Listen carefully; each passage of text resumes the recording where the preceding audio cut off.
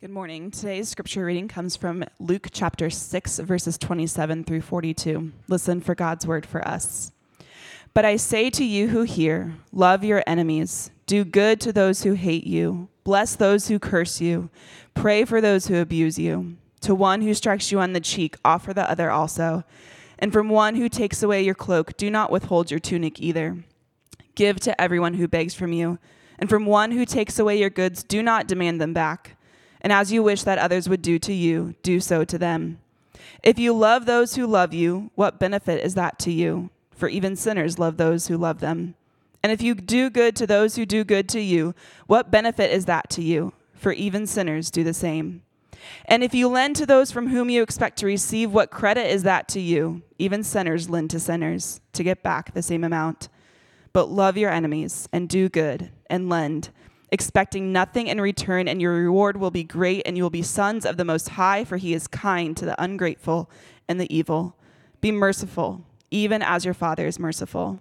Judge not, and you will not be judged. Condemn not, and you will not be condemned. Forgive, and you will be forgiven. Give, and it will be given to you. Good measure, pressed down, shaken together, running over, will be put into your lap. For with the measure you use, it will be measured back to you. He also told them a parable. Can a blind man lead a blind man? Will they not both fall into a pit? A disciple is not above his teacher, but everyone, when he is fully trained, will be like his teacher. Why do you see the speck that is in your brother's eye, but do not notice the log that is in your own eye? How can you say to your brother, Brother, let me take out the speck that is in your eye, when you yourself do not see the log that is in your own eye? You hypocrite. First take the log out of your own eye, and then you will see clearly to take the speck that is in your brother's eye. This is the word of the Lord. You may be seated. Thank you.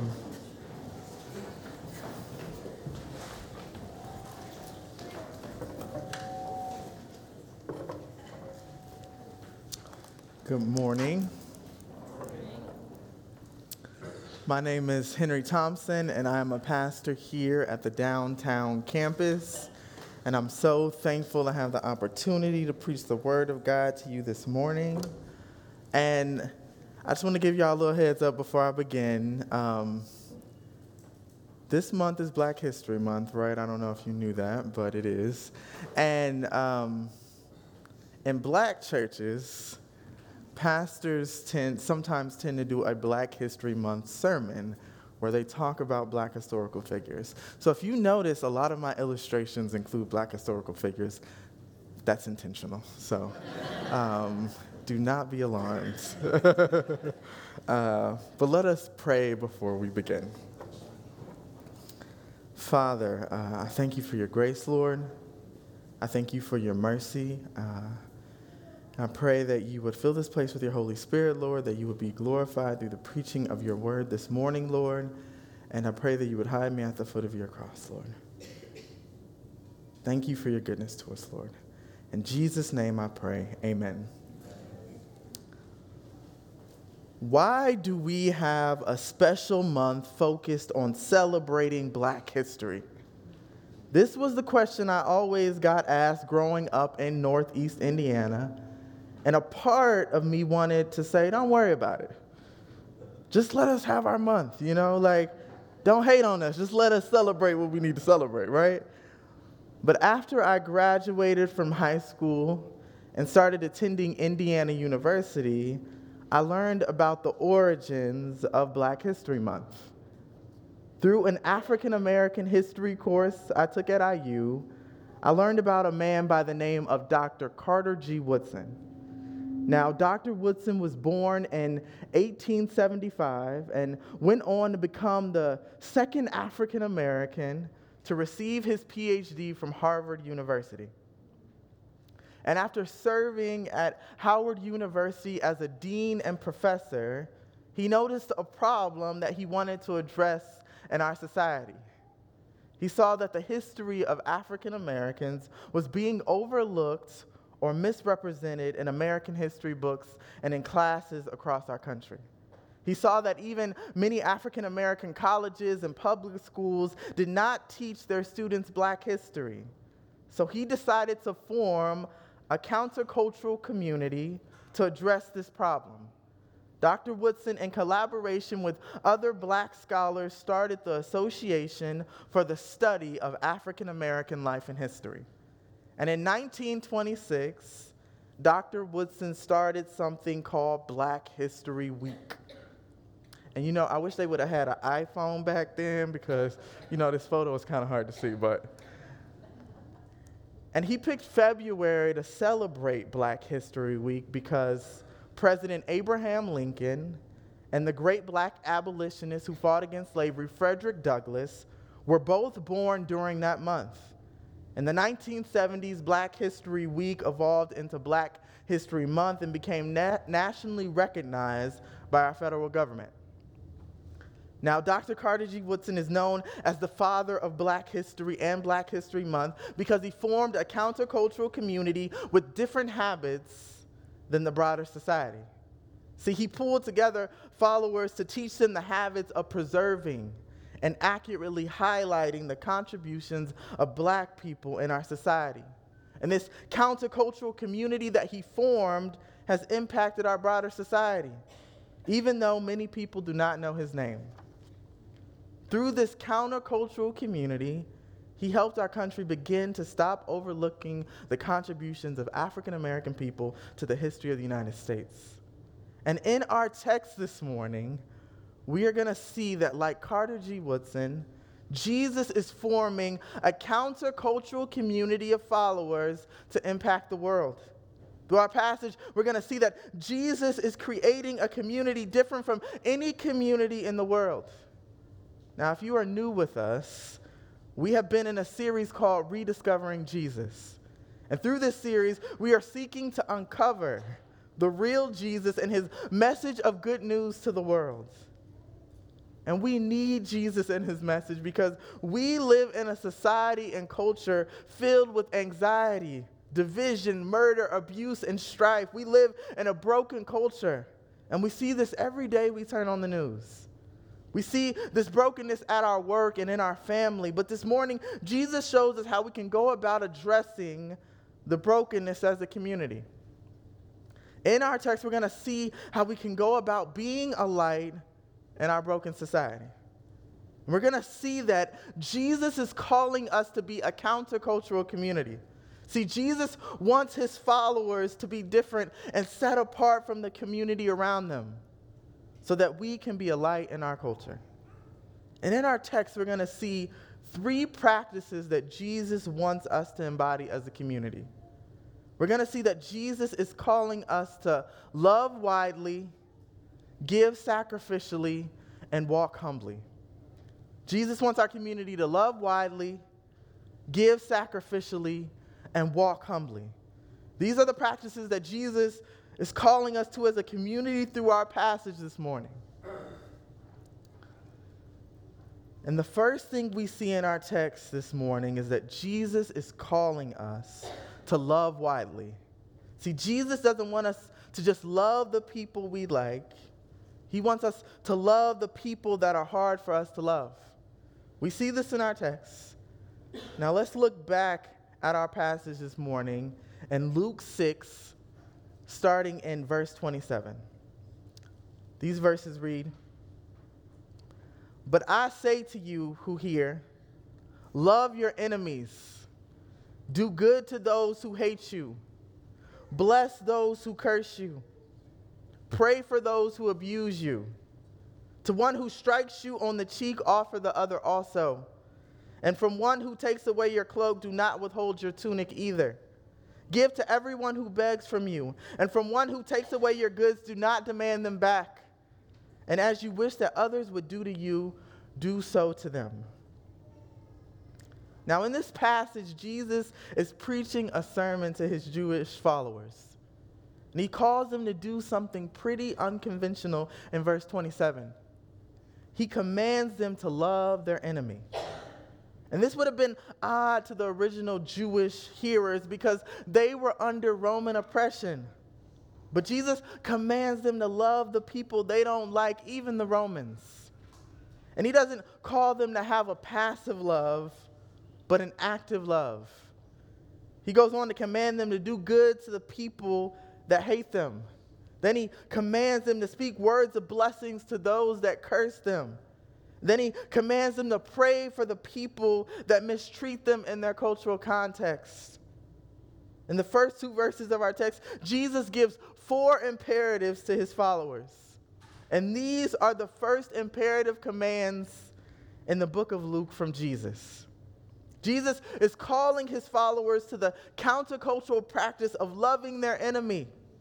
And in verse 29, he uses 2 illustrations to further make his point. The first illustration is someone who gets slapped in the cheek, turning the other cheek to the person that slapped them. Now, Jesus is not telling people to stay in an abusive relationship through this verse. Jesus doesn't want that for any person. But slapping someone in the cheek during this time was a public way to reject or insult a person. Thus, through this illustration, Jesus is calling his followers to continue to love those who insult and reject them.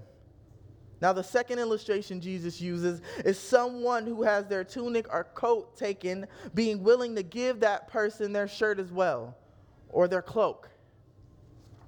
Jesus is basically using this illustration to command his followers to be generous to those that take advantage of them. See, Jesus wants his followers to show a generous love toward their enemies.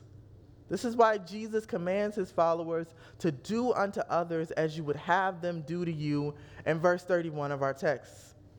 Jesus wants his people to actively treat people how they would like to be treated. And this is what Jesus wants us to do as a community. He wants us to love widely. He wants us to show love to every person, including our enemies or the people we don't like, by treating them how we would like to be treated. And this teaching from Jesus is unique to the Christian faith. No faith calls people to love their enemies as actively and clearly as Jesus does here in this text. And it doesn't make sense, right? But this is what Jesus calls his community of followers to do. He wants us to love widely by loving everyone, including the people we struggle to love.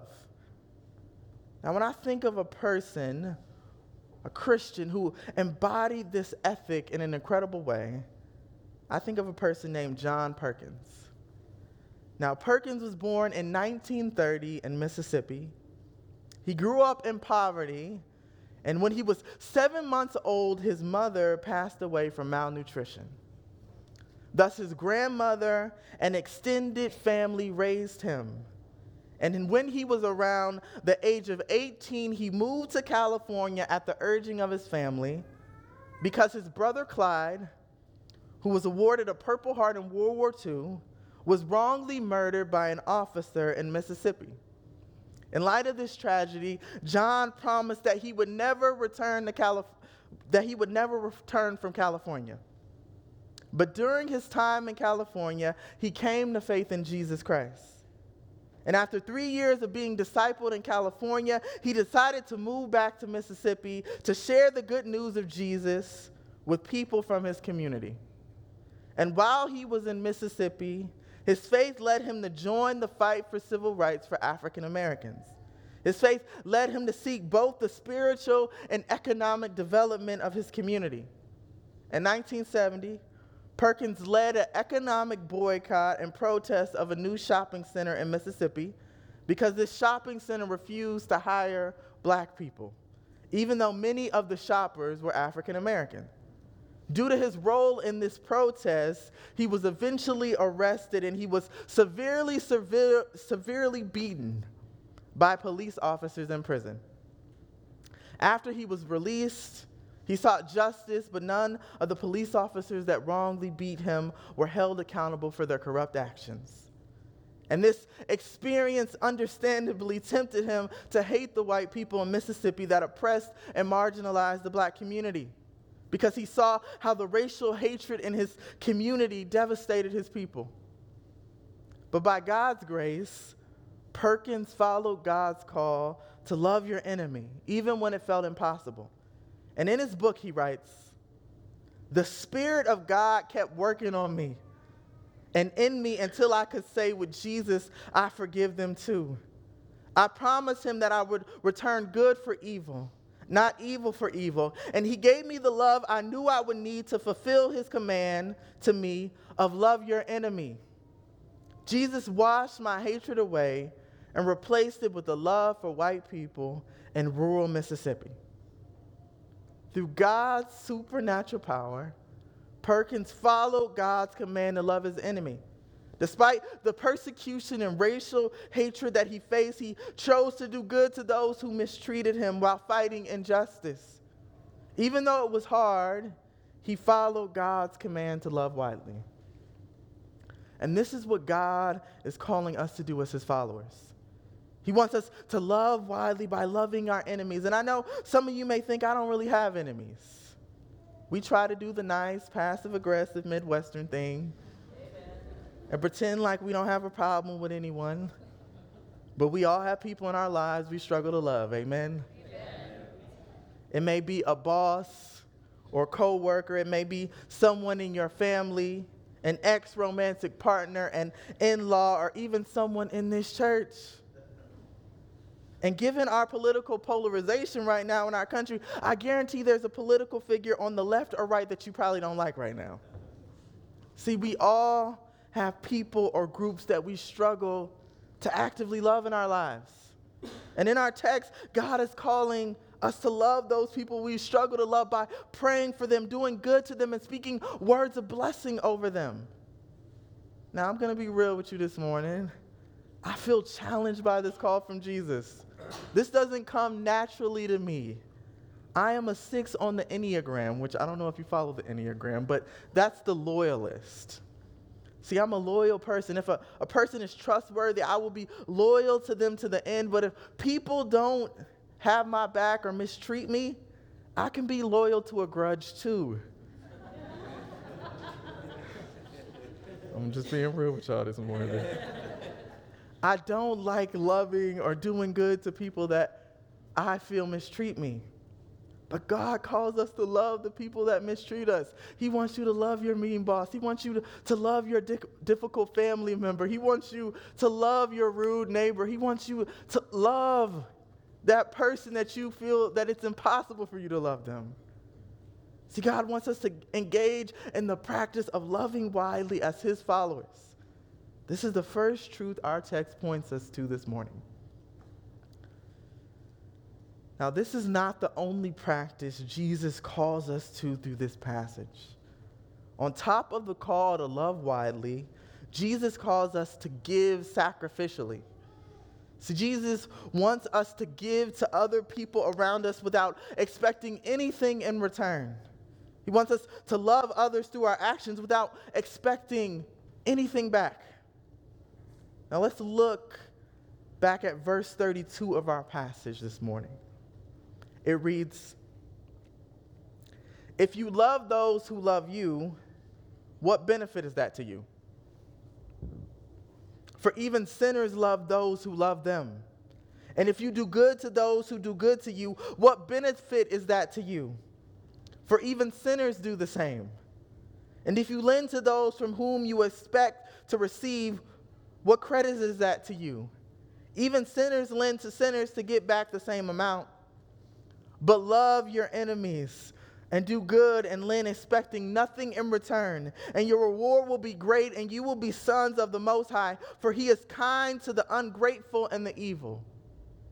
Be merciful even as your Father is merciful."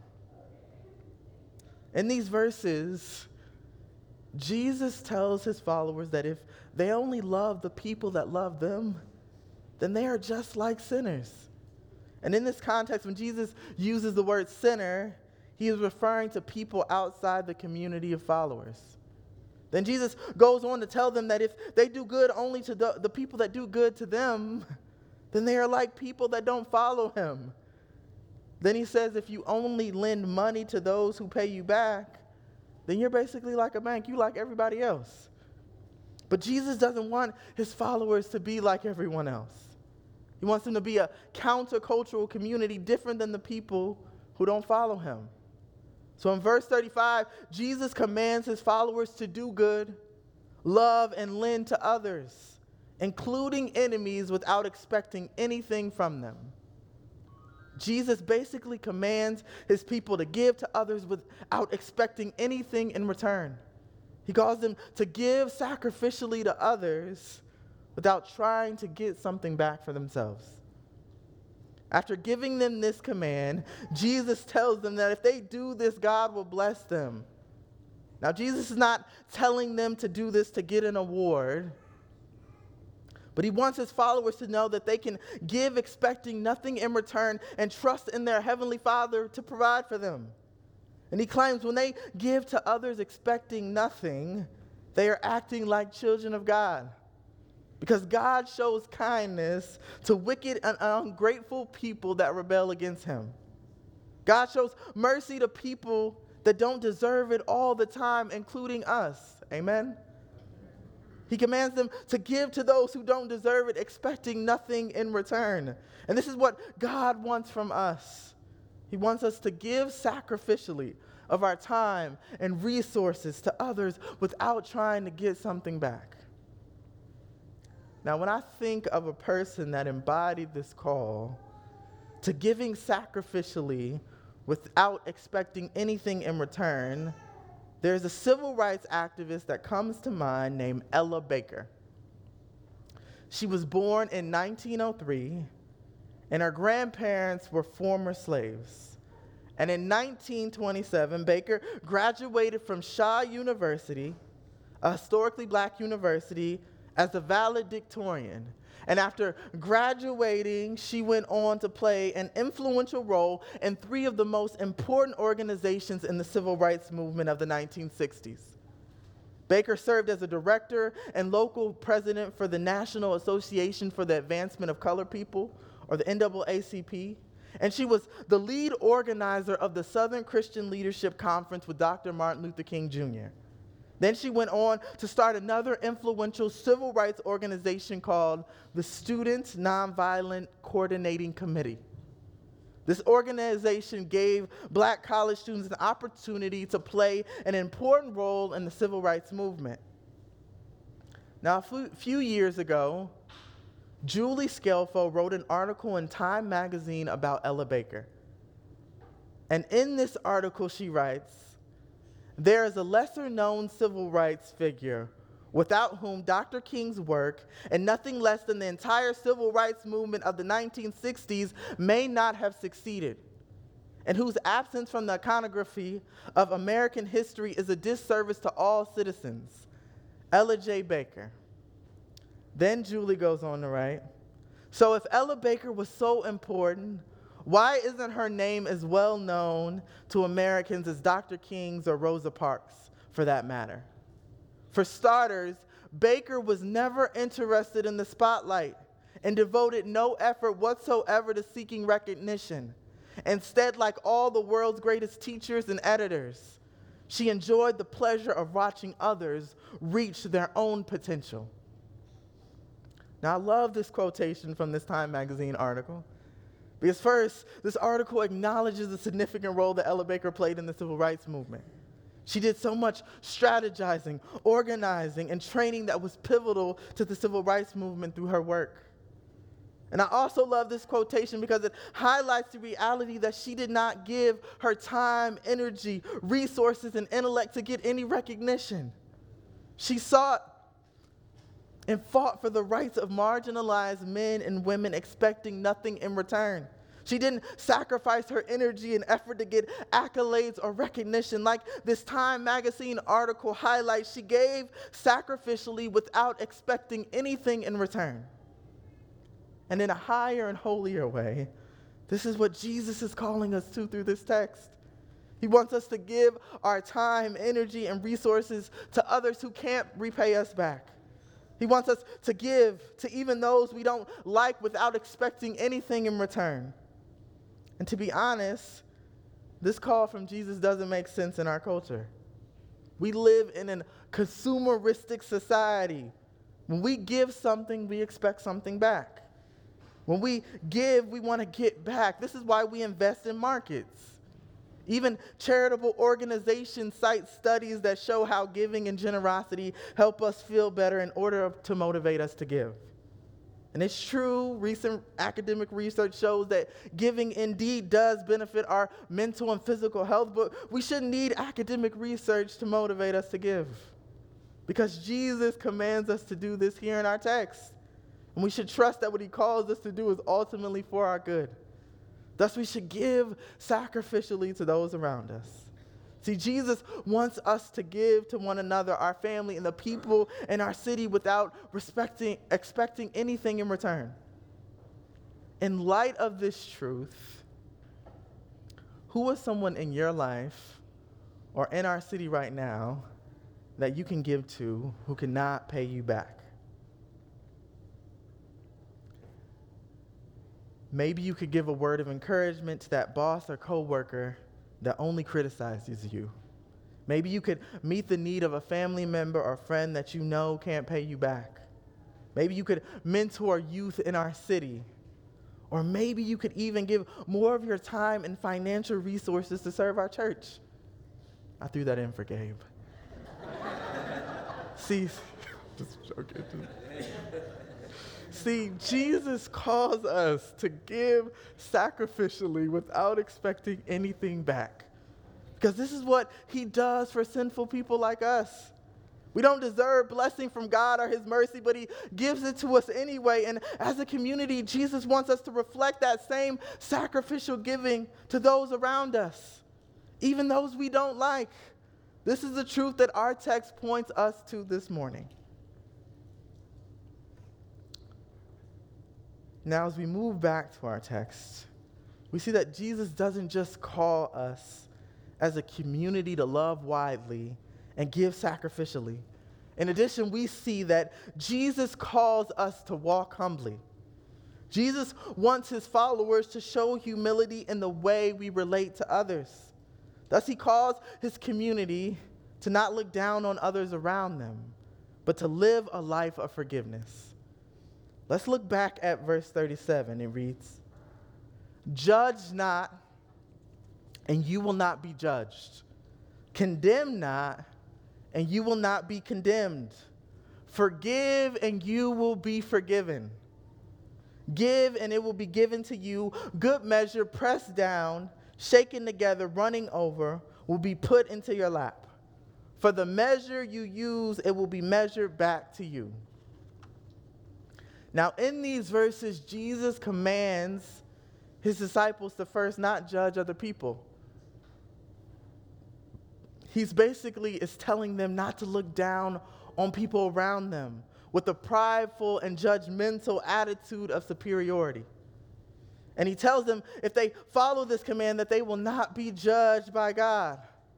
Then Jesus tells them to not condemn or tear down the people around them. He basically tells his followers, I don't want you to pronounce the final verdict of guilt over another person and believe I can't redeem them.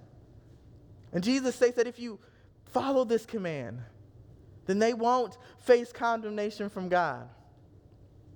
Then verse 37 ends with Jesus commanding his disciples to forgive. See, Jesus didn't want his disciples pridefully holding on to bitterness and unforgiveness in their hearts. So it commands them to forgive and promises that if they follow this command, they will be forgiven. Now, Jesus is not commanding his followers to not judge or condemn in order to gain acceptance. And he's not commanding them to forgive in order to get forgiveness.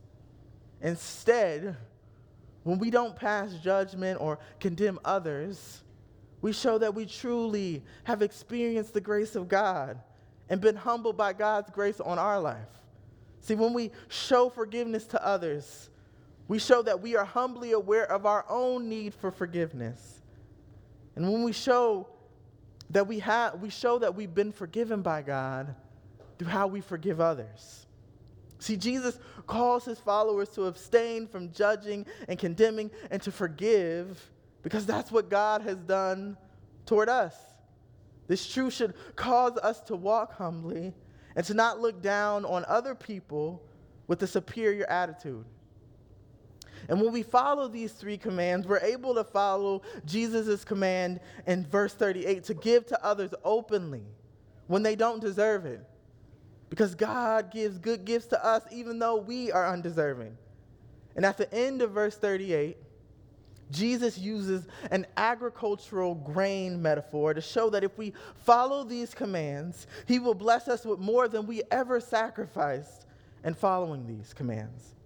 After this metaphor, Jesus ends verse 38 by communicating the truth that the measure we use to judge others will be used against us.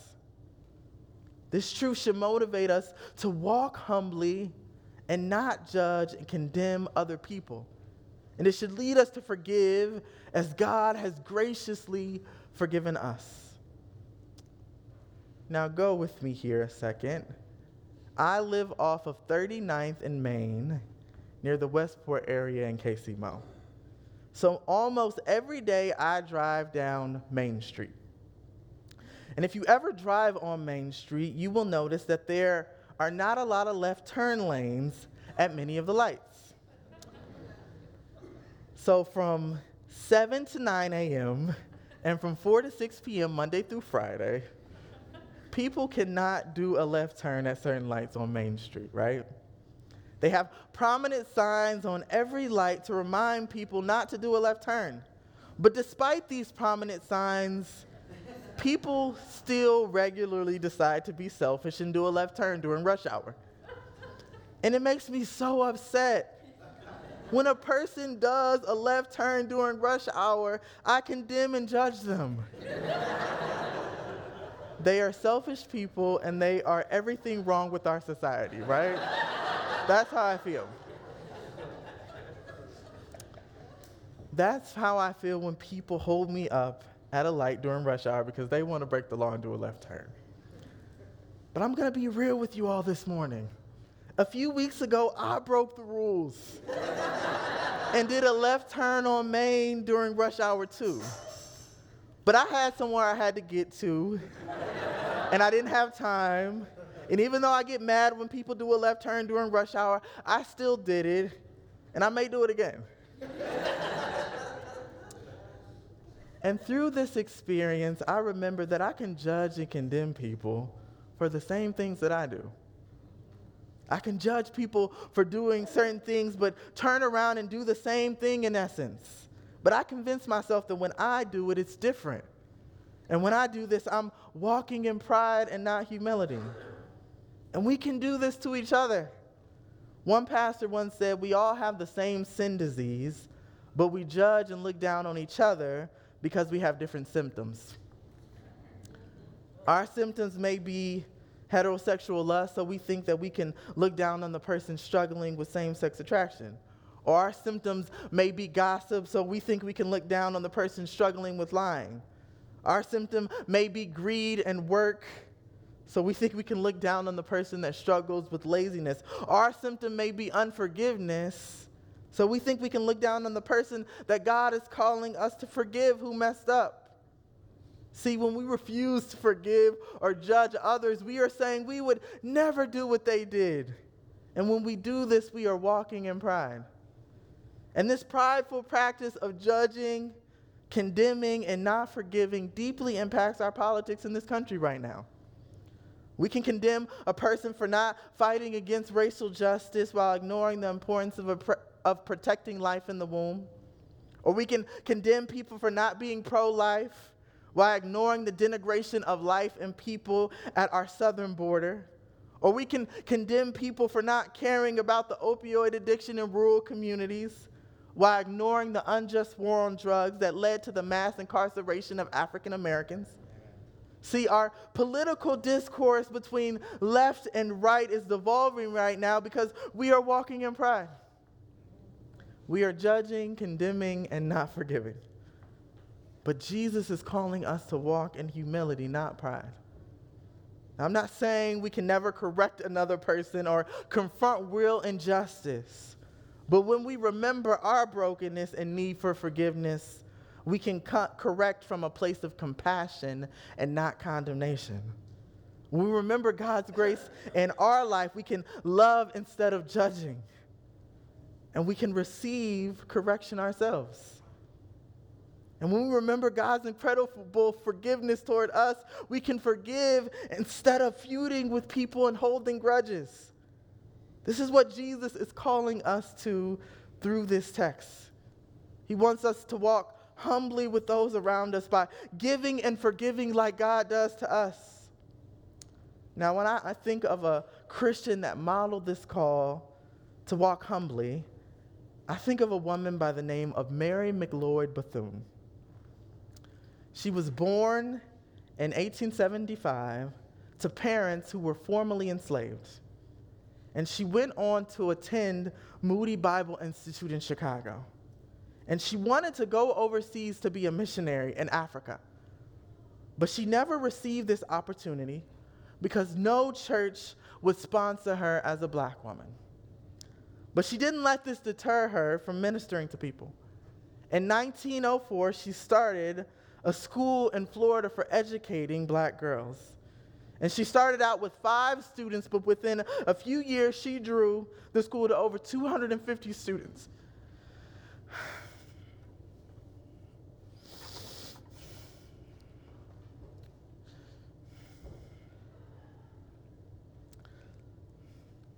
Rule 1 of sermon preaching: don't put people in your sermon that make you cry.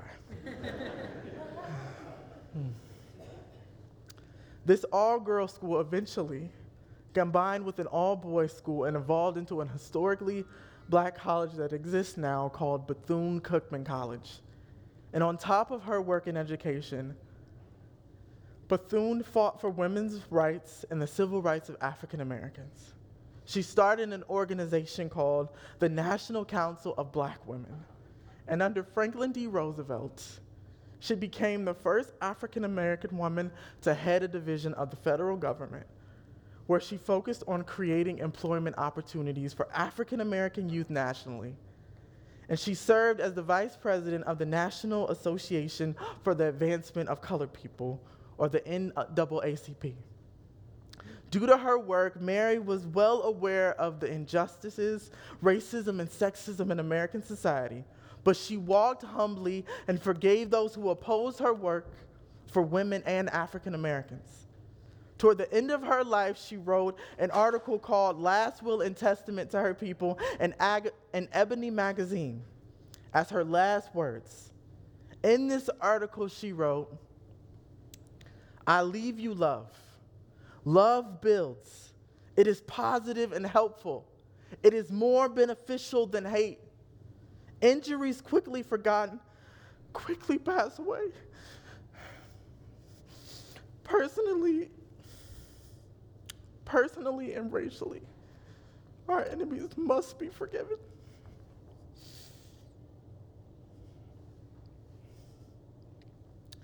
Even though Mary encountered a great deal of racial hatred and sexism, she chose to humbly forgive and instructed others to do the same.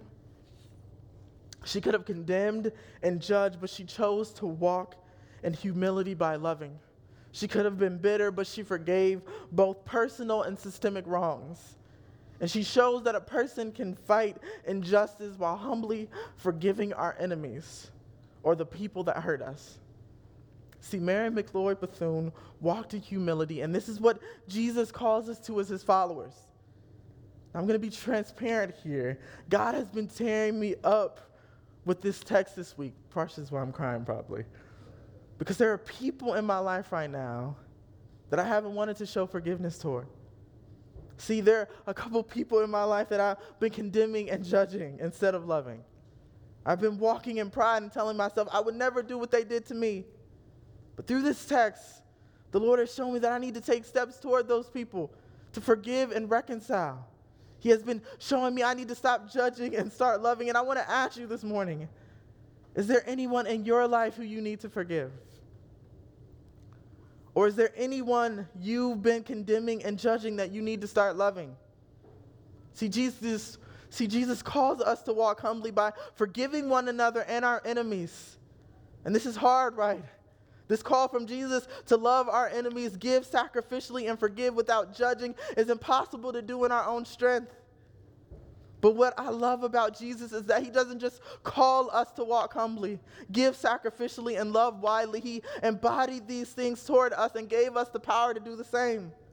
Jesus loved widely. We were all his enemies due to our sin and rebellion against God, but Jesus, the God-man, chose to take on flesh to love us by saving us from an eternity apart from him in hell. Jesus sacrificially gave his life by dying on the cross to cover over our sin and rebellion against God. We couldn't give Jesus anything. As part of our Trinitarian God, he had all he needed, but he died for us on the cross of Calvary and resurrected from the grave to restore our broken relationship with God. And Jesus had every reason to judge and condemn us. He was perfect and sinless, but he chose to walk humbly by showing mercy toward us and forgiving us. Jesus perfectly embodied these calls he gives to love widely, give sacrificially, and walk humbly. And now through Jesus, we can embody these practices in our community and city. See, through the supernatural power of the Holy Spirit, we can be the countercultural community that Jesus is calling us to be in our city today. Amen? Let us pray. Father, thank you for this, for your grace toward us, Lord. Thank you that you don't treat us according to our sins, nor pay us according to our iniquities, but as far as the east is from the west, so far do you cast our sin from us, Lord. And we pray that you would give us the grace to do the same to those toward us and to love those that are difficult for us to love, Lord. Thank you for your grace, Lord. In Jesus' name I pray, amen.